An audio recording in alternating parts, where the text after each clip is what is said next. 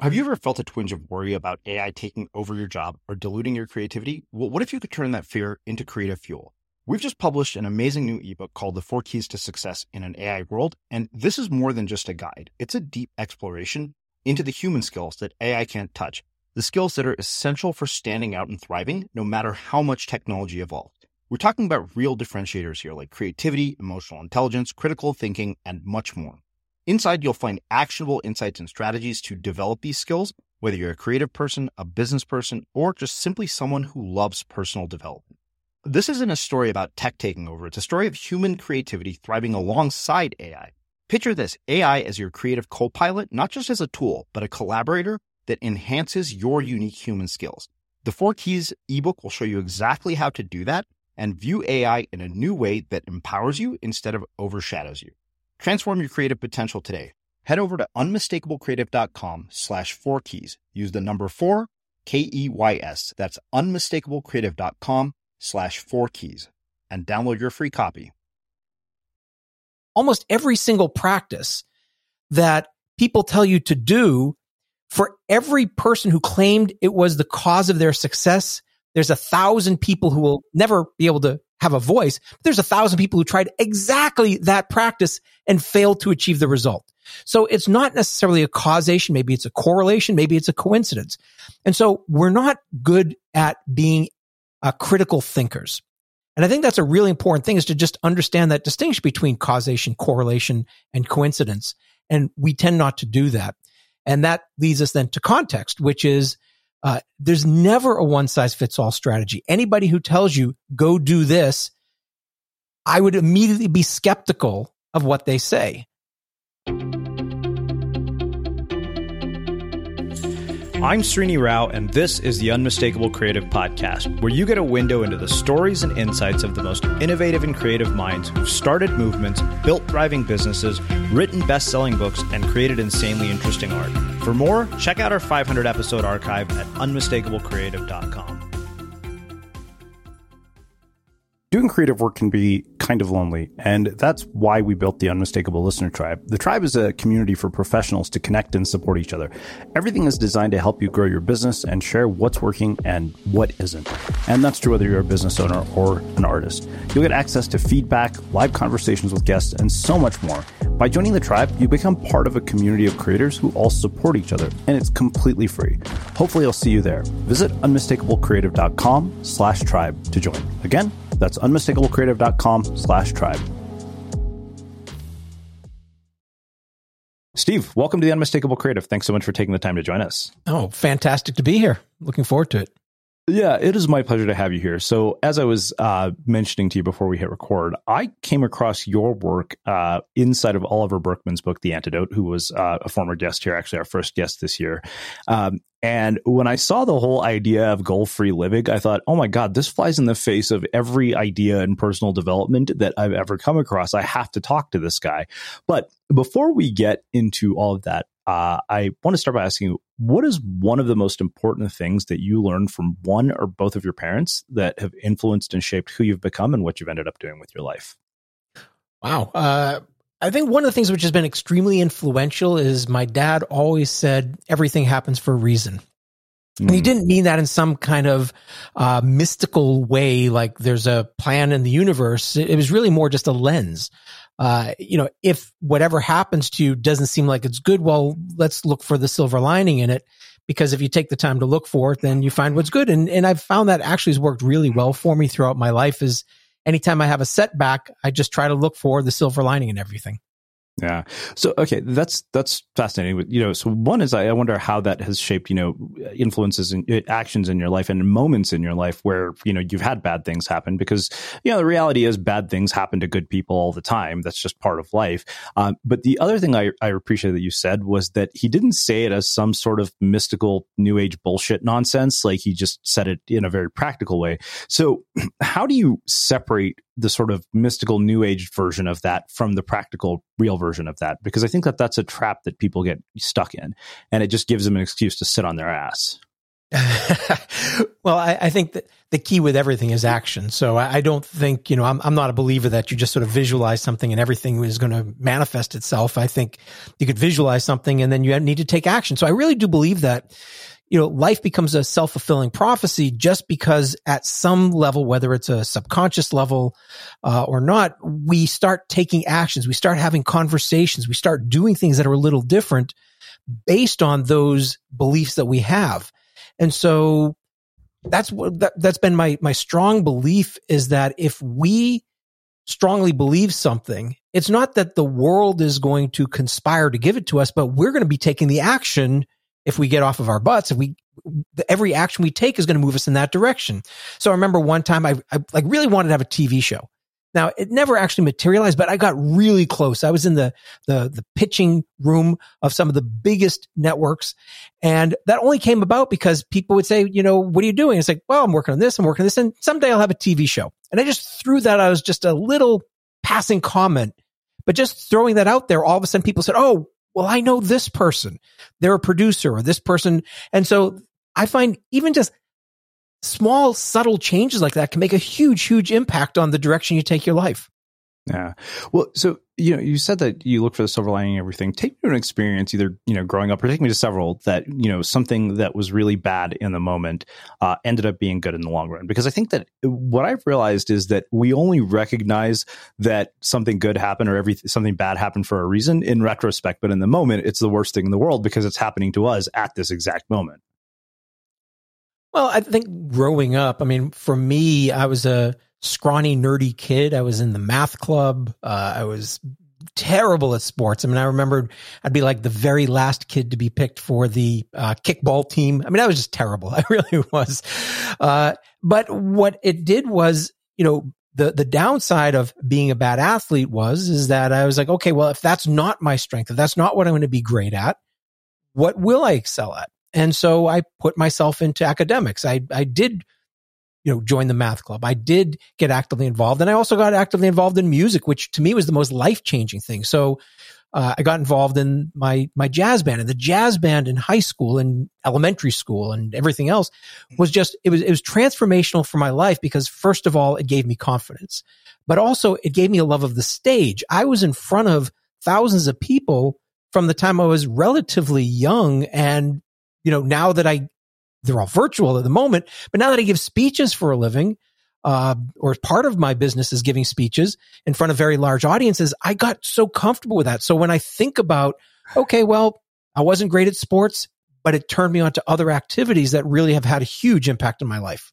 Okay, so I it's funny because we must have such a parallel story. I played the tuba for 9 years, and same story. Got the shit kicked out of me in a football field and in seventh grade in Texas, where there are seventh graders the size of grown men. So I wonder, what instruments did you play? Well, I got to say, I was at least a little cooler than the tuba. Yeah, the tuba is not very cool. Let's be honest.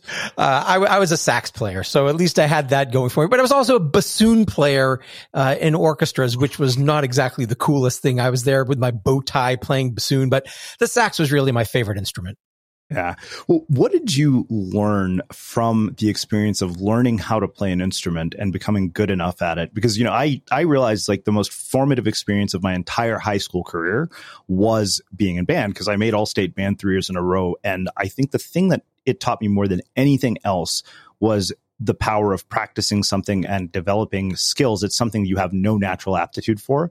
So I wonder, what did you learn from your own experiences of band outside of sort of the ability to stand on stage? Because I can relate to that too. I don't get nervous in front of an audience. It's just one of those things that was I'm a performer, so this is just natural. But what did you learn that you applied to your life going forward? Well, first, if people don't know, Allstate's a big deal. So that means you are really, really good. So I just want to say kudos to that. For me, what it was is, first of all, being uber shy. It was at least a chance for me to build some social skills, which were very important to me. So there was that aspect. And it was really interesting too. You talked about the discipline. Well, I'm not really very good at discipline, but I remember what happened was, my parents, would say to me, when I think it was, fourth or fifth grade, somewhere around, maybe it was third grade. I started playing very early, and my parents were like, look, we are happy. I think I started off playing in group lessons, taking group lessons with a whole bunch of people. They said, look, if you really want to get good, you're going to need private lessons. But if you're going to do private lessons, which is going to cost us money, you need to promise us you're going to practice at least 3 times a week. And my response was, no way. So I didn't take private lessons for a while, but I practiced 7 days a week for hours a day. And at some point it was like, okay, clearly I'm going to do it. So I'm going to stop fighting. So I learned something about myself, which is I don't like being told what to do. I like being able to have sort of my freedom.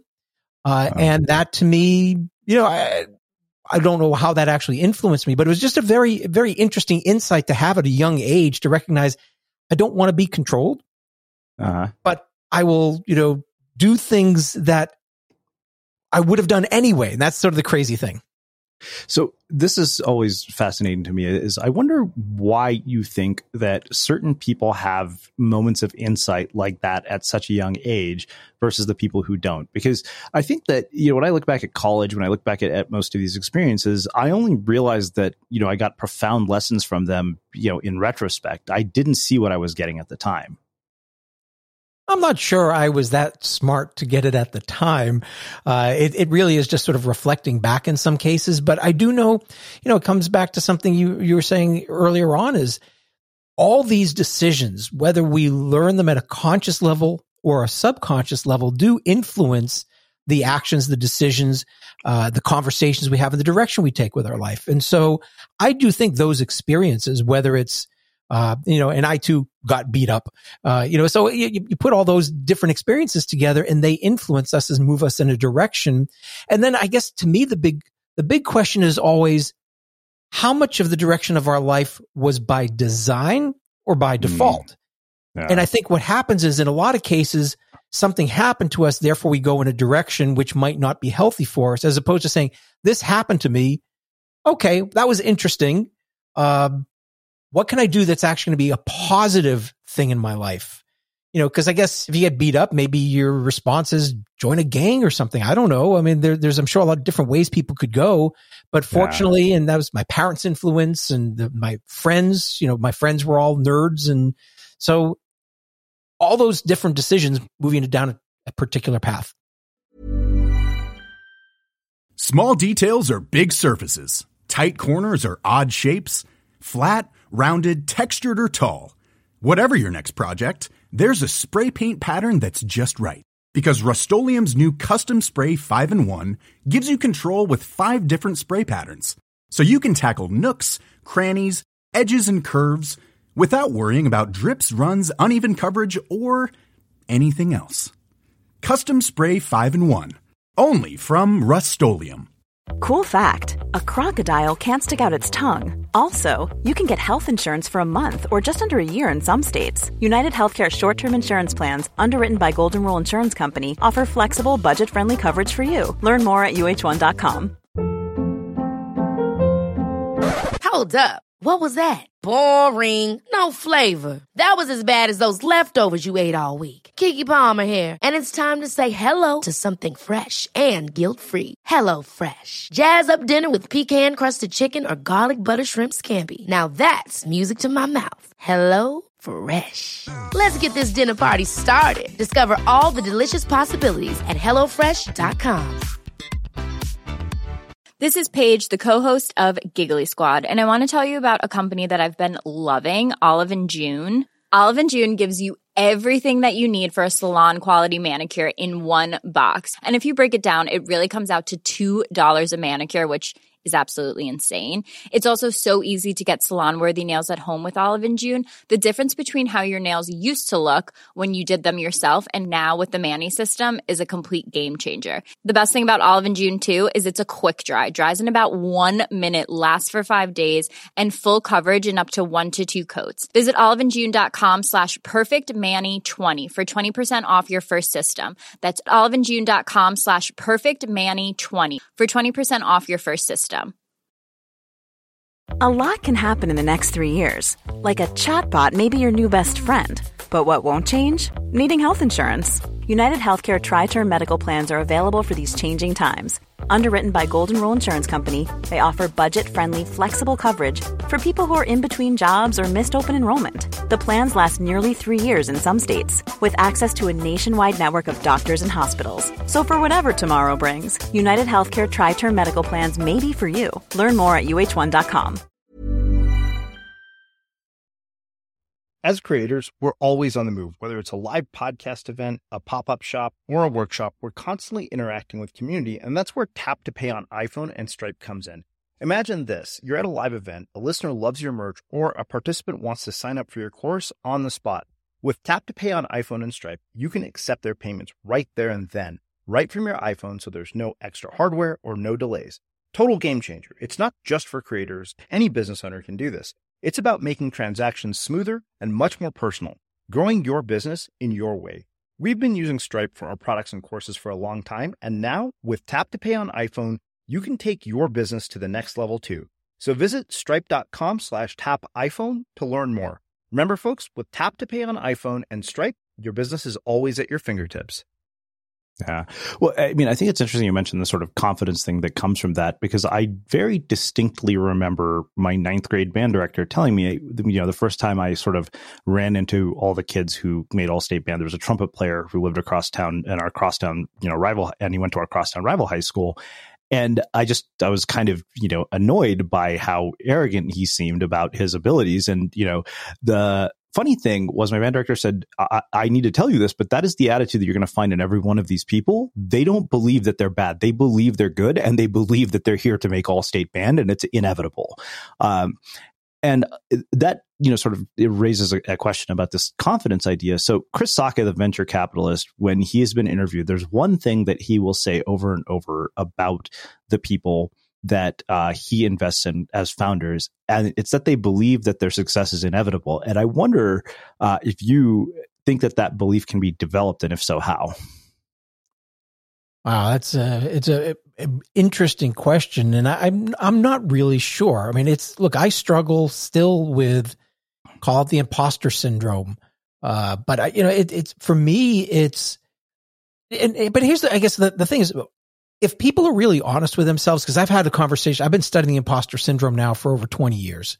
And I mean, it's become vogue now, but I've been, going back to the early days of some of this. I know it first came out in the 70s, but one of the things that I've talked to a lot of people, like household names of people that are business icons, some of the most influential people in the world. And I would ask them, do you have the imposter syndrome? And they said, absolutely. I can't believe every day that people think I'm as great as they think I am. And and the thing with the imposter syndrome is it's not about a lack of confidence. It's the gap. It's the gap between how others see you and how you see yourself. And the more successful you become, well, what happens in some cases is the speed at which the outside world starts buying into who you are versus the speed at which you buy internally gets out of whack. And the bigger the gap between how the world sees you and how you see yourself, that's the imposter syndrome. That's where I struggle. I know I do good work. I know that I make a huge impact in the world. I know, I will be successful at things. But then when I hear people say some things about me, I'm like, it doesn't sound like it's me. Yeah. Well, I think I may have told this story before. I remember we had a vendor who was looking at translating our content into different languages using an AI tool, and she heard a few episodes and she was like, you must be the most self-actualized person in the world. I was like, that's the most ridiculous thing I've ever heard. I'm like, I do this work because I'm probably one of the most fucked up people you'll ever meet. It's all of this is an attempt to solve my own issues. I'm far from that self-actualized. One thing I wonder is, you mentioned your parents. What did they do for work, and what did they tell you about making your way in the world? So my mother decided she was interior, went to school originally for interior design, interior decorating. I know there's a distinction between the two, and I probably got it wrong, but she was getting a degree in that, and then she had me and decided to, take care of me. But what she's done throughout pretty much her entire life, which I've always loved and I've just found so incredible, is that although she's not really had a job, but she's done volunteer work for as long as I can remember, whether it's going to the VA hospital and working with patients there or going to retirement communities and running activity centers. And, I love how she really, I just see how her creativity and just her passion for those types of things is something that's always inspired me.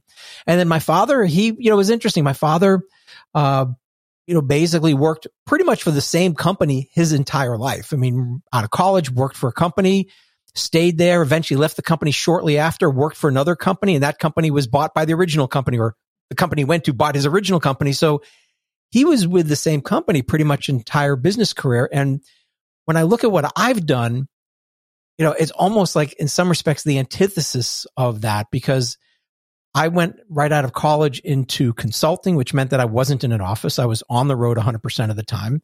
And then when I left consulting, I became a professional speaker and advisor, and I'm on till now planes all the time. So it's interesting. I don't know whether it was like I looked at that and said, I like to do something different, whether it was just maybe part of my DNA to begin with. I don't know, but it's interesting to look back at these decisions that we make. Yeah.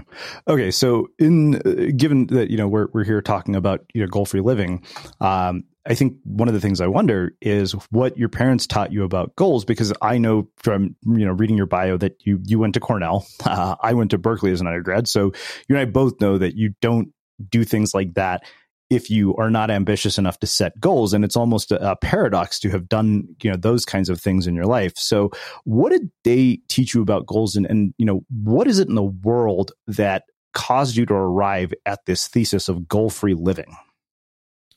Well, I think going back to my parents for a moment, I just remember there's two things that they always said to me. They said, you can do absolutely anything you want to do with your life, but there are two things, and they said this when I was young. There's two things that we expect of you. One, you're going to go to college and graduate. We don't care what college. We don't care what degree. You're just going to get a degree, and you're going to get bar mitzvahed. So those are the only two things that they said I had to do. Now, they wanted me to do well in school, but they weren't. What was nice is they didn't say, you're going to be a doctor, or you're going to do this, you're going to do that, or you have to go here, you have to do. It was like, I really felt like I had that latitude, that freedom to be able to choose and find what's right for me rather than what might have been right for them. And I think that's probably been a huge influence on me in many respects, is I had to make my decisions. They would help me make decisions if I wanted help. But in most cases, I, chose the path that I chose. And I think that probably is why at some level, this whole goal-free living philosophy just, really resonates with me. Well, okay. So like I said, I think that this kind of flies in the face of, a good amount of the wisdom that we have about personal development. And I think that, people hear the idea of goal-free living, the first thought is, oh, I'm just going to sit around and do nothing all day.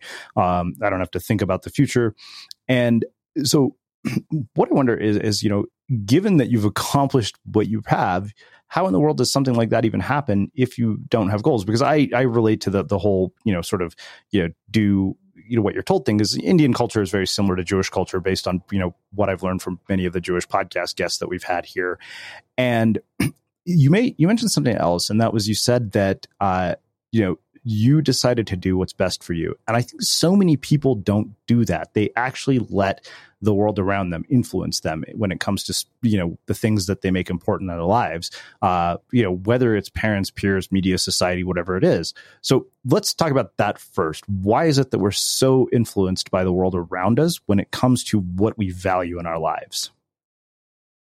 Yeah, that was one of the things which I did for research with goal-free living, is I did a number of different pieces of research.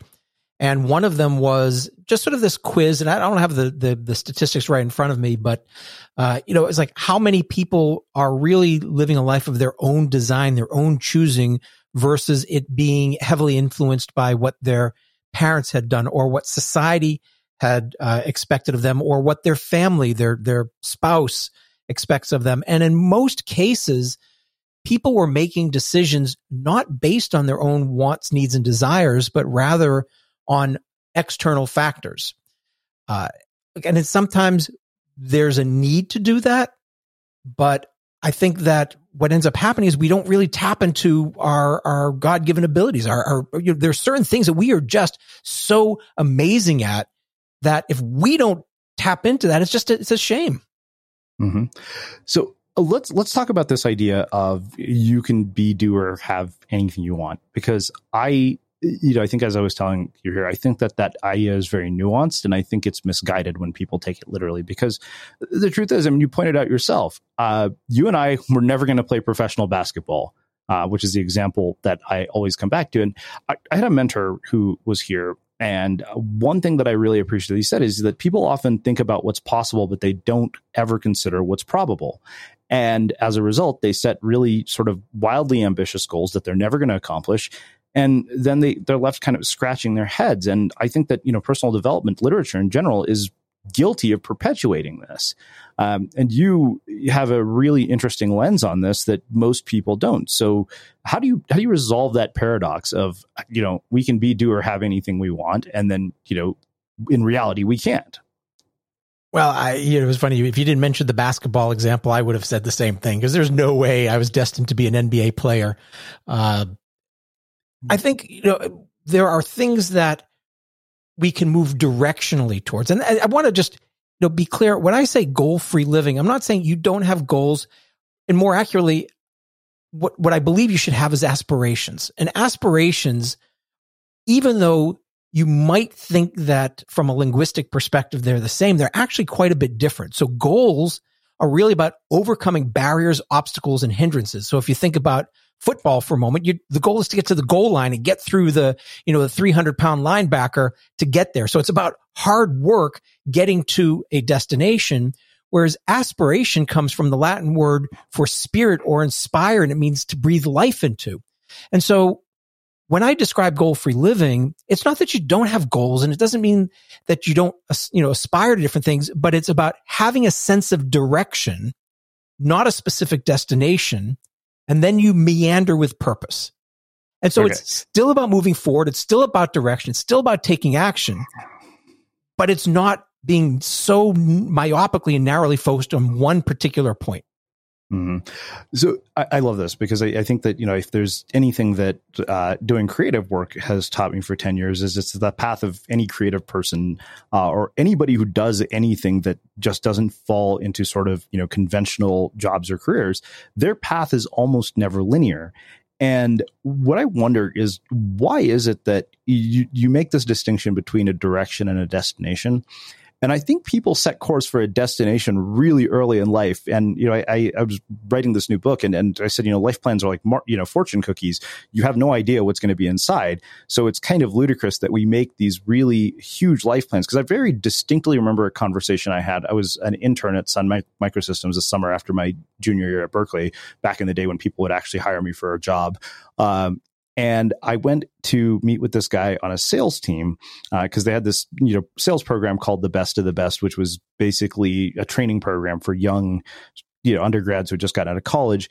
And if I remember correctly, he was probably 25. He had just had a baby, and he looked at me and said, "I bet you have this huge grand plan for your life, and I'm here to tell you none of it will go according to plan." And God, how right he was, looking back. So I wonder, why do you think that we choose a destination as opposed to a direction? I think partly it's because society tells us that. The self-help books tell us that. We need to have goals. We need to have ambition. We need to have direction. I mean, so all the things that we're told, but I think also part of it is, because people always ask you, where do you want to be in 5 years? I remember somebody asked me that once. It's like, where do you want to be in 5 years? Like, I haven't a clue. I mean, I don't know where I'm going to be 5 weeks from now. Well, exactly. So I don't, and this person was getting frustrated. He's like, come on, you got to have an idea of where you want to be. It's like, I want to be healthy. I want to be happy. I couldn't really articulate much more than that. And this was really sort of at the earliest stages of the Goal-Free Living book coming to fruition. Because I remember talking with somebody and we were having a conversation and like, Steve, people are going to try to tell you to have goals, but I picture you as like a frog on a lily pad, and you're just going to hang out there. You're going to sun on that lily pad. And then at some point you're going to decide time to move to the next lily pad. You hop to the next lily pad, and that's going to move you through life. And it's not a straight line, but it's rather that meandering with purpose. That's my term, the meandering with purpose. But that's how I sort of visualize things. And I think what happens is we take comfort. I think goals give us comfort, but then they also give us dissatisfaction. It gives us comfort because we know where we're going. I think we just don't like ambiguity. So saying I'm going to be here in 5 years makes us feel like, okay, I'm on the path towards something. The problem is most people fail to achieve their goals. So then they set another goal and they fail to achieve that. Or if they achieve the goal, well, that goal no longer motivates them. And so we end up in this perpetual cycle of either disappointment or setting another goal, hoping we get that high, as opposed to actually just experiencing life and letting life unfold as we get more information, because we have so little understanding of the world around us. For any person at any point to choose what they think they're going to be doing down the line is based on just such a small percentage of the data that's out.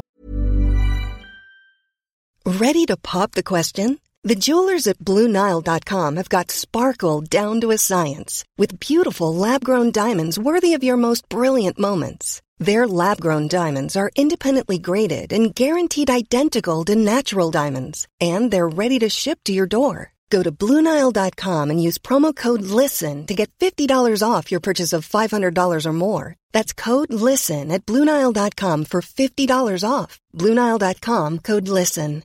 Hi, I'm Daniel, founder of Pretty Litter. Cats and cat owners deserve better than any old-fashioned litter. That's why I teamed up with scientists and veterinarians to create Pretty Litter. Its innovative crystal formula has superior odor control and weighs up to 80% less than clay litter. Pretty Litter even monitors health by changing colors to help detect early signs of potential illness. It's the world's smartest kitty litter. Go to prettylitter.com and use code ACAST for 20% off your first order and a free cat toy. Terms and conditions apply. See site for details. Hold up. What was that? Boring. No flavor. That was as bad as those leftovers you ate all week. Keke Palmer here. And it's time to say hello to something fresh and guilt-free. Hello Fresh. Jazz up dinner with pecan-crusted chicken or garlic butter shrimp scampi. Now that's music to my mouth. Hello Fresh. Let's get this dinner party started. Discover all the delicious possibilities at HelloFresh.com. Quality sleep is essential. That's why the Sleep Number Smart Bed is designed for your ever-evolving sleep needs. Need a bed that's firmer or softer on either side? Helps you sleep at a comfortable temperature? Sleep Number Smart Beds let you individualize your comfort, so you sleep better together. J.D. Power ranks Sleep Number number 1 in customer satisfaction with mattresses purchased in-store. And now, save 50% on the Sleep Number Limited Edition Smart Bed for a limited time. For J.D. Power 2023 award information, visit jdpower.com/awards. Only at a Sleep Number store or sleepnumber.com. There's never been a faster or easier way to start your weight loss journey than with PlushCare. PlushCare accepts most insurance plans and gives you online access to board-certified physicians who can prescribe FDA-approved weight loss medications like Wegovy and Zepbound for those who qualify.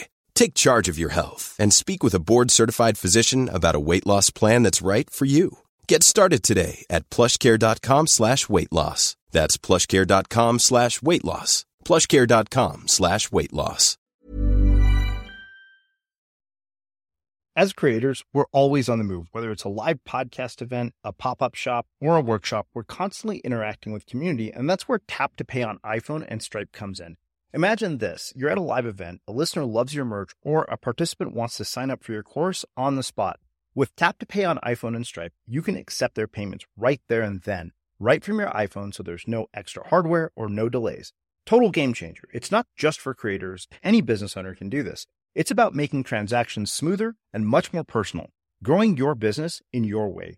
We've been using Stripe for our products and courses for a long time, and now with Tap to Pay on iPhone, you can take your business to the next level too. So visit stripe.com/tapiphone to learn more. Remember, folks, with Tap to Pay on iPhone and Stripe, your business is always at your fingertips. There. Yeah, that's the funny thing I think about, when people, start college, I remember we had Stanford professor Tina Seelig here, and she said, she gets two groups of students, those who come in with this very clear idea of exactly what they're going to do with their life and how it's all going to pan out, and those who don't have a clue. And those people are all worried. And she said, in the long run, those people actually end up having the most interesting experiences because they explore. And I think the data point thing is really fascinating, because I think that people make these huge decisions without collecting any data points. It's that whole, you can only connect the dots looking backwards thing. But the thing is, you have to collect the dots going forward if you're going to connect the dots.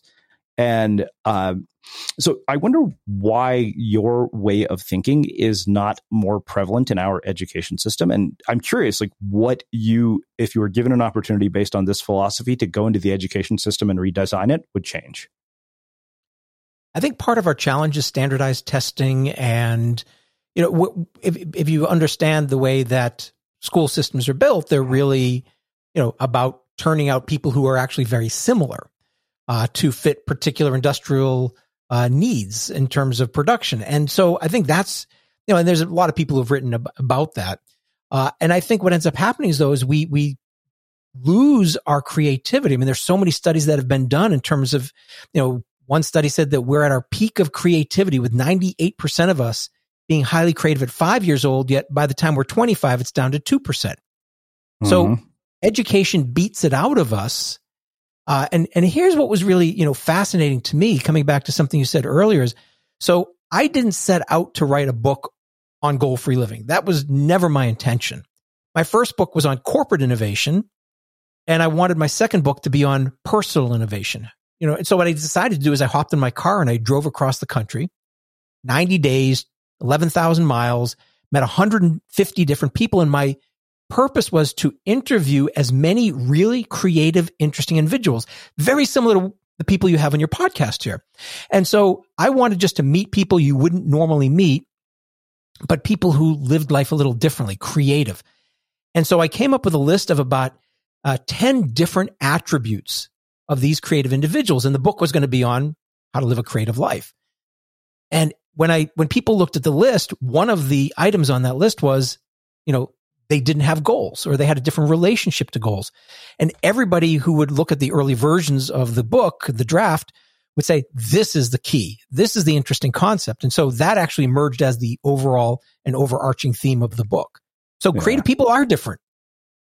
Well, it's funny you say that. I have a good friend who has been a longtime listener. He's actually been, the guest host here and interviewed me a handful of times, named Matt Monroe. And he has one of the most interesting lives that anybody his age could possibly have. And he said, I don't have goals. He said, I have a worldview, and it's simple. I want to go interesting places, do interesting things, and meet interesting people. And I thought about that and I said, that is so much more expansive than a goal, because it just opens up so many more possibilities. Well, absolutely. It's why, and it's sort of in vogue now. But one of the things that when it comes to New Year's Eve, we all set resolutions. Well, resolutions are just goals. I mean, that's all they are. And in most cases, we say, I want to make X number of dollars, or I want to lose this amount of weight, or I want to cut my smoking down to X, or whatever. And so we set very, the SMART goals, those specific measurable goals. Right. And my studies show that 92% of the people that we interviewed, and this was actually mathematically validated, 92% of the people had failed in achieving goals at least once, their New Year's resolutions at least once, and there were 50% of the people had never achieved any of their goals. So that's why I love to set themes. To me, the theme is, what's the word? So my theme for 2021 is ongoing relationships. How do I build with my clients instead of a transactional one and done type of relationship, which is the nature of a lot of speeches? I really want to take every speech and turning it into an ongoing relationship. How can I make the greatest impact, especially now where people need real results? They don't need inspiration. They need real results. Well, how do I do that? And that's what I do. And it unfolds. And sometimes it's a bad theme and I change my theme. It doesn't have to be yearly, but that whole idea of something broader that encompasses, that allows you to see new opportunities that probably would have been in your blind spots. I think it's so powerful.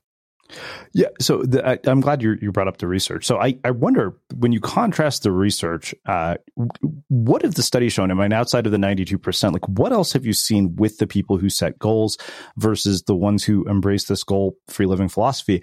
And the other thing I wonder is, where have you had resistance to this idea? Because if you look at any company, right? Companies are driven by metrics, like objectives and key results, revenue. We measure traffic and subscribers. So in a world that's, driven almost entirely by metrics, as opposed to meaning, how do you resolve that paradox? Like, first off, let's just, what does the research show, and where have you hit points of resistance to this idea? So I think, first of all, there's a difference between the individual and a corporation. And I'll talk about that distinction. A lot of the work about this was really about how does an individual not set goals. Mm-hmm. Companies are slightly different, but I think some of the concepts still apply, and I'll mention that. So here's, I guess, the fascinating thing is, why do we set goals? If you look at the meta reason for setting a goal, it's to achieve something. Well, the reason you want to achieve something is because you believe it's going to make you happier.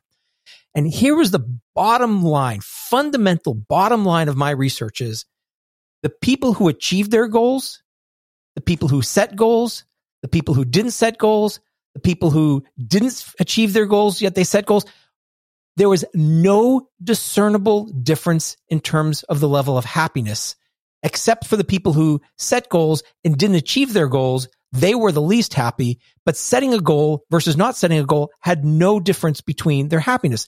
And if you think about it, what that means is, okay, coming back to my definition of goal, hard work, overcoming obstacles, barriers, hindrances to get to a goal line.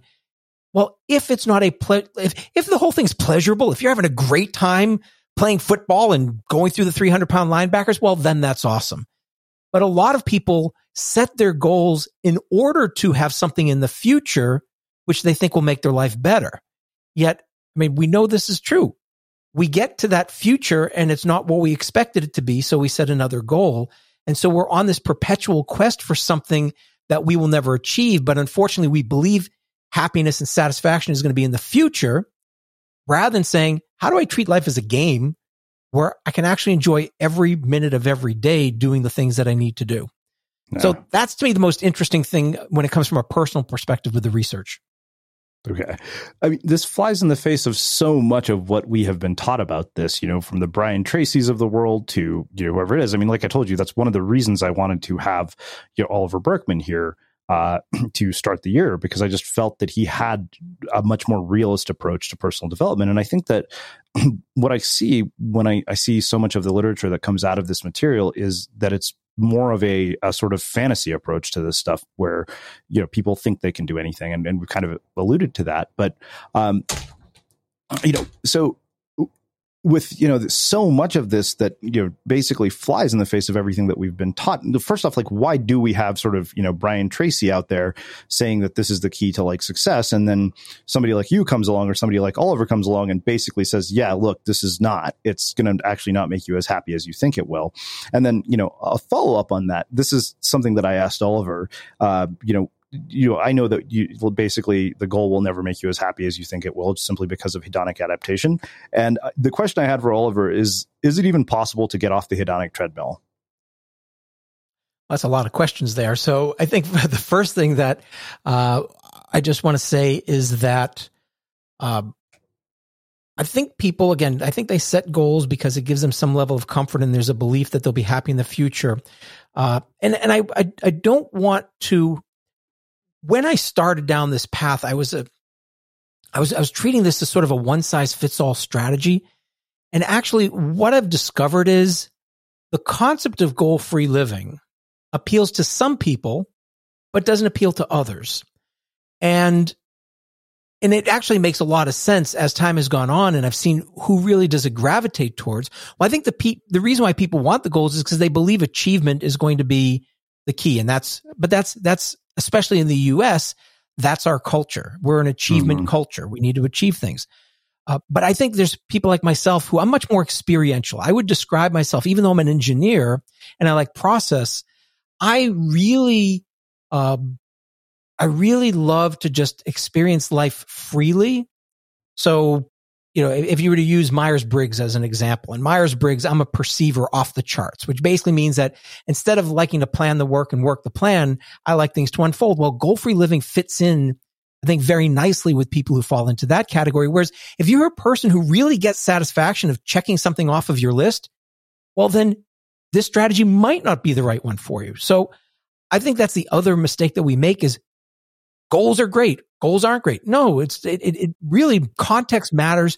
The person matters, and what works for one person may not work for someone else. Okay, so you're really speaking my language. I mean, it's funny. I think that's the underlying theme of the book that I'm working on. It's going to be a self-published book, but what I keep finding over and over is that context is something that really matters. We actually had a guy named Sam Summers here as a guest. We haven't published his episode yet, but he wrote a book called Situations Matter. And one thing that I have noticed over and over, throughout this entire process of, building unmistakable creative, working with, lots of creative people, is that they tend to overlook context. Yes. And I think so we do that in general. And the sort of default assumption is, oh, this, really successful person he basically says they did this and that's how they became successful. So I'll do this. So this is, what I call the outlier bias. It's, and the thing is that by definition, an outlier is an anomaly. So they're not really a good role model for success. Yet I think a big thing that happens is that they're the people that, we write books about. They're the people who give TED Talks. And, I wrote in the book, I said, nobody ever writes a story about the person who busted their ass for years and doesn't amount to shit. And that's part of where this context thing happens. But how do you think that people become more aware of the context when they're thinking about this information? So I think there's two different pieces. One is, just to come back to the last thing you were talking about there, is I'm always fascinated with survivor bias and its cousin, the undersampling of failure. I love the concept of undersampling of failure, and that's what happens. So, one of the things that we'll talk about is, hey, let's go do this. I mean, one of my books is called Best Practices Are Stupid. And the reason why they're stupid is because almost every single practice that people tell you to do, for every person who claimed it was the cause of their success, there's 1,000 people who will never be able to have a voice. There's 1,000 people who tried exactly that practice and failed to achieve the result. So it's not necessarily a causation. Maybe it's a correlation. Maybe it's a coincidence. And so we're not good at being critical thinkers. And I think that's a really important thing, is to just understand that distinction between causation, correlation, and coincidence. And we tend not to do that. And that leads us then to context, which is there's never a one-size-fits-all strategy. Anybody who tells you, go do this, I would immediately be skeptical of what they say. And, I always say my best advice is to ignore all advice. People are well-meaning, but it doesn't mean that they know you. And especially if you're coming down to an individual, what we need to do is understand what are their wants, their desires, their personalities, their needs. And everybody's going to be different. And that's what we need to recognize, is just how do we get into somebody else's shoes, somebody else's head, to be able to understand their needs so that we can actually speak to what they need rather than what we think they should have. Yeah. Well, it's funny because you see articles, on places like Medium. So, my friend Ben Hardy, who's been a guest here as well, he wrote this book this blog post that has like 50 million views on it, titled 8 Things That Everybody Should Do Before 8 a.m. And I remember asking him, I said, Ben, I was like, if somebody worked a 13-hour shift at a hospital, there's nothing on this list that they should be doing. The only thing they should do is go to sleep. And I think that's the problem, is we look at this advice and it's not the flaw in the advice, but in our interpretation more often. Yeah, I think that's a great way to put it. I think all advice is well-meaning, and in the right situations, it definitely works. Mm-hmm. But I think, the key is to adapt what someone says, not adopt what someone says. And we're all looking for that simple 7-step blueprint. If I do this and this and this and this, my life's going to be perfect. As opposed to saying, well, this is sort of it's not the map, but it's just sort of the lay of the land. And now I'm going to be able to determine my own path rather than that GPS, which says, take this road and that road. Well, maybe I'm going to take a different path, and maybe I'm going to go to a different destination, but I can at least be informed by all of these different pieces of advice that we get from people. Yeah. Okay. So there are two things that you brought up, which I think makes a perfect segue to what you just mentioned earlier in our conversation. You talked about meandering with a purpose and being comfortable with ambiguity. And I think that is one thing. When I work with people, particularly now, with investors, the one thing I look for is the ability to navigate ambiguity. And I'll give you an example. We hired a community manager named Milena. She's a civil engineer with a PhD. She's like, Srini, I don't know shit about social media or community. I'm like, yeah, you're a civil engineer with a PhD. You're smart and you know how to solve problems. That's all you need to know. But I gave her incredibly ambiguous instructions about what I wanted her to do. I was like, I need you to build a listener referral program, and I don't have a clue how to do it. And it was amazing how rapidly she was able to execute. And to me, I was like, this is the standard by which we should always hire. So how do people, first off, develop that comfort with ambiguity? And the thing is, I think when you think about meander with a purpose, it's almost sort of a contradiction to say meander with a purpose. I get what you mean, but how do people manage that without sort of just wandering aimlessly? Because there are plenty of people who wander aimlessly to end up only going nowhere. I think that the key is that when I say meander with purpose, the first part to that, though, is have a sense of direction, not a specific destination. So you need that part before you start meandering. So it's like you have to decide, am I going to go north, south, east, or west? And maybe you even want to be a little more specific that I want to go southwest. Because then at least you have some guardrails. Because if otherwise you could walk around in circles. So to me, it's always still about taking steps forward. And when you take steps forward, you just want to make sure that you're moving at least directionally correct. And then at some point, you'll figure out, okay, well, the destination I thought I wanted to go to really isn't the destination, but there's something over here that's a little bit further over. So it's more about having a peripheral vision rather than just allowing everything. Because I think what happens is when we set goals, and especially when we set a goal and then we set a plan to achieve that goal, well, now all of a sudden we've got that blueprint, that roadmap that we tend not to meander from, as opposed to saying, well, I want to get, so you talked about social media. Well, is the goal of social media to get more followers? Is the goal of social media to get more engagement? Is the goal of social media actually to help drive more revenues? And if you choose one of those, well, you've now narrowed the possibility of what you could create. So it's getting that right. It's sort of like the Goldilocks principle. You don't want it to be too broad where you can just go anywhere, but you don't want to be so specific that you don't have many options. Yeah. Well, so let's talk about this in the context of companies, because you mentioned, earlier that it is a bit different for companies. So, in an organization, obviously we are, using metrics. Unfortunately, nowadays we're using metrics to measure our personal lives too, which is kind of sad given, what social media has done to so many of us. But how does this work in the context of an organization? Because, I'm sure if I went to my investors and said, hey, we don't have any goals this year, they would probably be like, okay, what are you talking about? But it's funny you mentioned this direction, not destination thing, because if you read Ed Catmull's book, Creativity Inc., he actually talks about that. He specifically says the future is a direction, not a destination. Well, I think it has to be a direction because strategic planning, as we've known it to be, can't exist anymore. I mean, there's just the pace of change and the unknowns and everything else. So we want to know directionally where we're going to go, but we have to have that nimbleness, that adaptability. My whole work for the past 25 years has been around innovation. And when people ask me to define innovation, to me, it's not about novelty. It's not about, developing something new. It is about adaptability and relevance. That's all that matters. If you're not relevant in the minds of your customers and you're not able to adapt to stay relevant, then you're out of business. That's the only reason why we have innovation. And so we need that nimbleness inside of organizations. And the more rigorous we are, the harder it will be to make those changes. What I will say, though, is that, again, it comes back to the one size fits all. Parts of the business you want to have running like a well-oiled machine, because if you're in the logistics business and you're trying to ship products, well, yes, let's do things a particular way because we know it works. And if a problem pops up, well, we need to have that adaptability to solve the problem.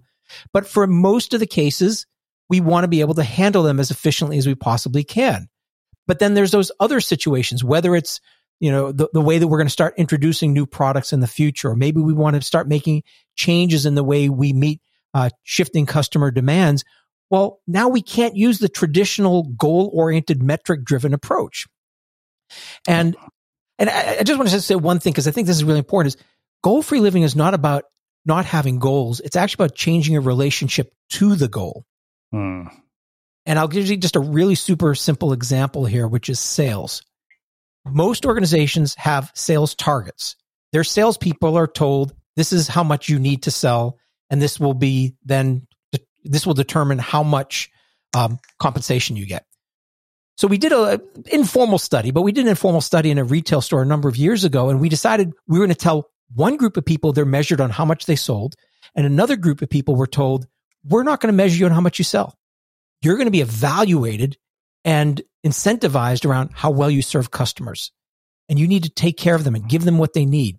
And what was fascinating is when we were done, the people who weren't focused on selling, the people who were focused on serving, sold more than the people who had the goals. And so I've worked with a number of companies over the years where they even looked at how do we shift the way we motivate and incentivize sales teams so that they directionally know what they need to do, but it's about the relationship, not about the sale, knowing that the sale comes because of the relationship. Wow. So one thing I wonder, you mentioned changing the relationship to the goal, which I really appreciated. And I think that when it comes to goals, a lot of us have a huge sort of sense of attachment to our goals. So I wonder how you deal with that aspect of goals when you're changing your relationship to goals. Like, how do you not let whether or not you accomplish the goal define your worth? Because I can tell you, I've had moments where I'm like measuring my self-worth in podcast downloads and book sales. That's a recipe for disaster.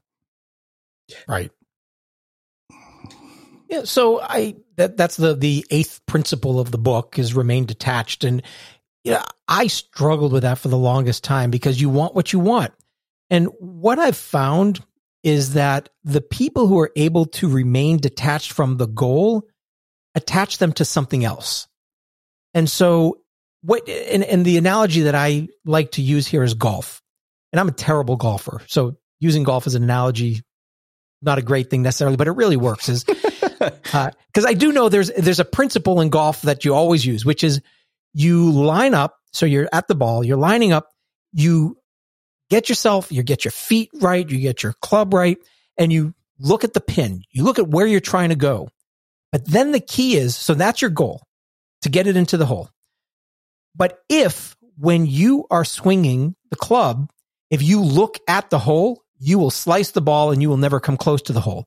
So you need to attach yourself to something else, which is the ball. In Caddyshack, be the ball. But that's really what you need to do, because you need to look at the ball. You need to attach yourself to something else, which is a present moment activity. What's the thing that I can do right now at this moment that's going to do the best? It's going to move me in the right direction. So by focusing on the ball before you swing and only looking at the ball, you'll have to have that trust that it's going to bring you to the hole. So that's, to me, the key. I love that, because it's so similar to what I tell writers. I'm always like, don't, focus on, how many people read your writing, focus on how many words you've written. Like, that's what you can actually control. And I think that that's where we get into trouble, is when we try to control what we can't. Yes, absolutely. Wow. This has been really, really fascinating. I love this entire philosophy because it's just so different. I think that it gives people a different way to sort of think about this, and not sort of a stressful sort of, oh God, I'm a horrible person because I can't accomplish my goals, mindset, which I think is just so much healthier, and I think will liberate people. What have you seen? You mentioned the sales team, like in people's personal lives, what have you seen as sort of like outcomes that have surprised even them and exceeded their expectations by approaching things this way? I think the biggest thing that we've seen is that people, you talk about there's impossible goals like being on the basketball team. Well, I think what people realize is the goals that they had weren't the goals they really wanted. And if you live life experientially, if you live life where you're gathering new insights and you're starting to say, well, I like this, but I don't like that. I want to do more of this and I want to do less of that. And you start moving that meandering part, well, you end up in a completely different direction. I've had so many people say to me, where I thought I wanted to be in 5 years would have been miserable. But instead, what I wanted to do is I determined that I actually wanted to do this. Or in some cases, where people thought they wanted to go with their goal was the right goal, but the path they were taking to get there ended up being totally different. Because I think in a lot of cases, most people would say, I don't want to achieve, I want the outcome, but it's going to be so much work. But then when they get really clear as to where they want to go, and then they allow things to unfold, in many cases, they hit the goal, but they took a path that was pleasurable and enjoyable. And so it wasn't even about the goal necessarily, but the goal was, just sort of that thing pulling them forward rather than them having to push. I love that. Wow. Well, this has been really amazing. I love conversations like this because they just make you think, like it's not like we give people any sort of blueprint, which I appreciate more than you can possibly imagine. So I have one final question for you, which is how we finish all of our interviews at the Unmistakable Creative. What do you think it is that makes somebody or something unmistakable? So I think the thing which makes somebody unmistakable is when they are true to themselves. I really do believe that we're trying to label people. We're trying to shoehorn people. And this is what my parents gave me the gift of, is basically saying you can do whatever you want. You can major in anything you want, but you just have to get a degree. And that freedom really allowed me to choose who I am. And I keep on correcting because I realize, well, I like to do this, but I don't want to do that. And that to me is that really to me makes somebody unmistakable when they're truly tapped into what makes them special, their uniqueness, their differentiator, and they really play to that as much as they possibly can. Amazing. Well, I can't thank you enough for taking the time to join us and sharing your story and insights with our listeners. Where can people find out more about you, your work, your books, and everything that you're up to? The easiest thing is to go to steveshapiro.com. You'll find all the books there. And by the way, Goal Free Living is actually like over 15 years old now. So when I wrote this, people were saying, wow, this is maybe a little ahead of its time. And I'm glad that people are now starting to, especially with the pandemic, where things are so uncertain, it really feels like people are becoming much more interested in an approach to life that's based on the fact that life's uncertain. So yeah, just go to my website. You can learn all about me there. Amazing. And for everybody listening, we will wrap the show with that. Thank you for listening to this episode of the Unmistakable Creative Podcast. While you were listening, were there any moments you found fascinating, inspiring, instructive, maybe even heartwarming? Can you think of anyone, a friend or a family member who would appreciate this moment? If so, take a second and share today's episode with that one person, because good ideas and messages are meant to be shared. Imagine the softest sheets you've ever felt. Now imagine them getting even softer over time. That's what you'll feel with Boll & Branch's organic cotton sheets. In a recent customer survey, 96% replied that Boll & Branch sheets get softer with every wash. Start getting your best night's sleep in these sheets that get softer and softer for years to come. Try their sheets with a 30-night guarantee. Plus, get 15% off your first order at bollandbranch.com. Code BUTTERY. Exclusions apply. See site for details. Hold up. What was that? Boring. No flavor. That was as bad as those leftovers you ate all week. Keke Palmer here. And it's time to say hello to something fresh and guilt-free. Hello Fresh. Jazz up dinner with pecan-crusted chicken or garlic butter shrimp scampi. Now that's music to my mouth. Hello Fresh. Let's get this dinner party started. Discover all the delicious possibilities at HelloFresh.com. Mom deserves the best, and there's no better place to shop for Mother's Day than Whole Foods Market. They're your destination for unbeatable savings, from premium gifts to show-stopping flowers and irresistible desserts. Start by saving 33% with Prime on all body care and candles. Then get a 15-stem bunch of tulips for just $9.99 each with Prime. Round out Mom's menu with festive rosé, irresistible berry chantilly cake, and more special treats. Come celebrate Mother's Day at Whole Foods Market. Even when we're on a budget, we still deserve nice things. Quince is a place to scoop up stunning high-end goods for 50 to 80% less than similar brands. They have buttery soft cashmere sweaters starting at $50, luxurious Italian leather bags, and so much more. Plus, Quince only works with factories that use safe, ethical, and responsible manufacturing. Get the high-end goods you'll love without the high price tag with Quince. Go to quince.com/style for free shipping and 365-day returns. Have you ever felt a twinge of worry about AI taking over your job or diluting your creativity? Well, what if you could turn that fear into creative fuel? We've just published an amazing new ebook called The 4 Keys to Success in an AI World, and this is more than just a guide. It's a deep exploration into the human skills that AI can't touch, the skills that are essential for standing out and thriving, no matter how much technology evolved. We're talking about real differentiators here, like creativity, emotional intelligence, critical thinking, and much more.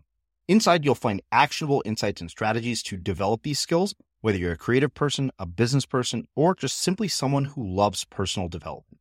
This isn't a story about tech taking over. It's a story of human creativity thriving alongside AI. Picture this, AI as your creative co-pilot, not just as a tool, but a collaborator that enhances your unique human skills. The 4 Keys ebook will show you exactly how to do that and view AI in a new way that empowers you instead of overshadows you. Transform your creative potential today. Head over to unmistakablecreative.com/4keys. Use the number 4, KEYS. That's unmistakablecreative.com/4keys and download your free copy.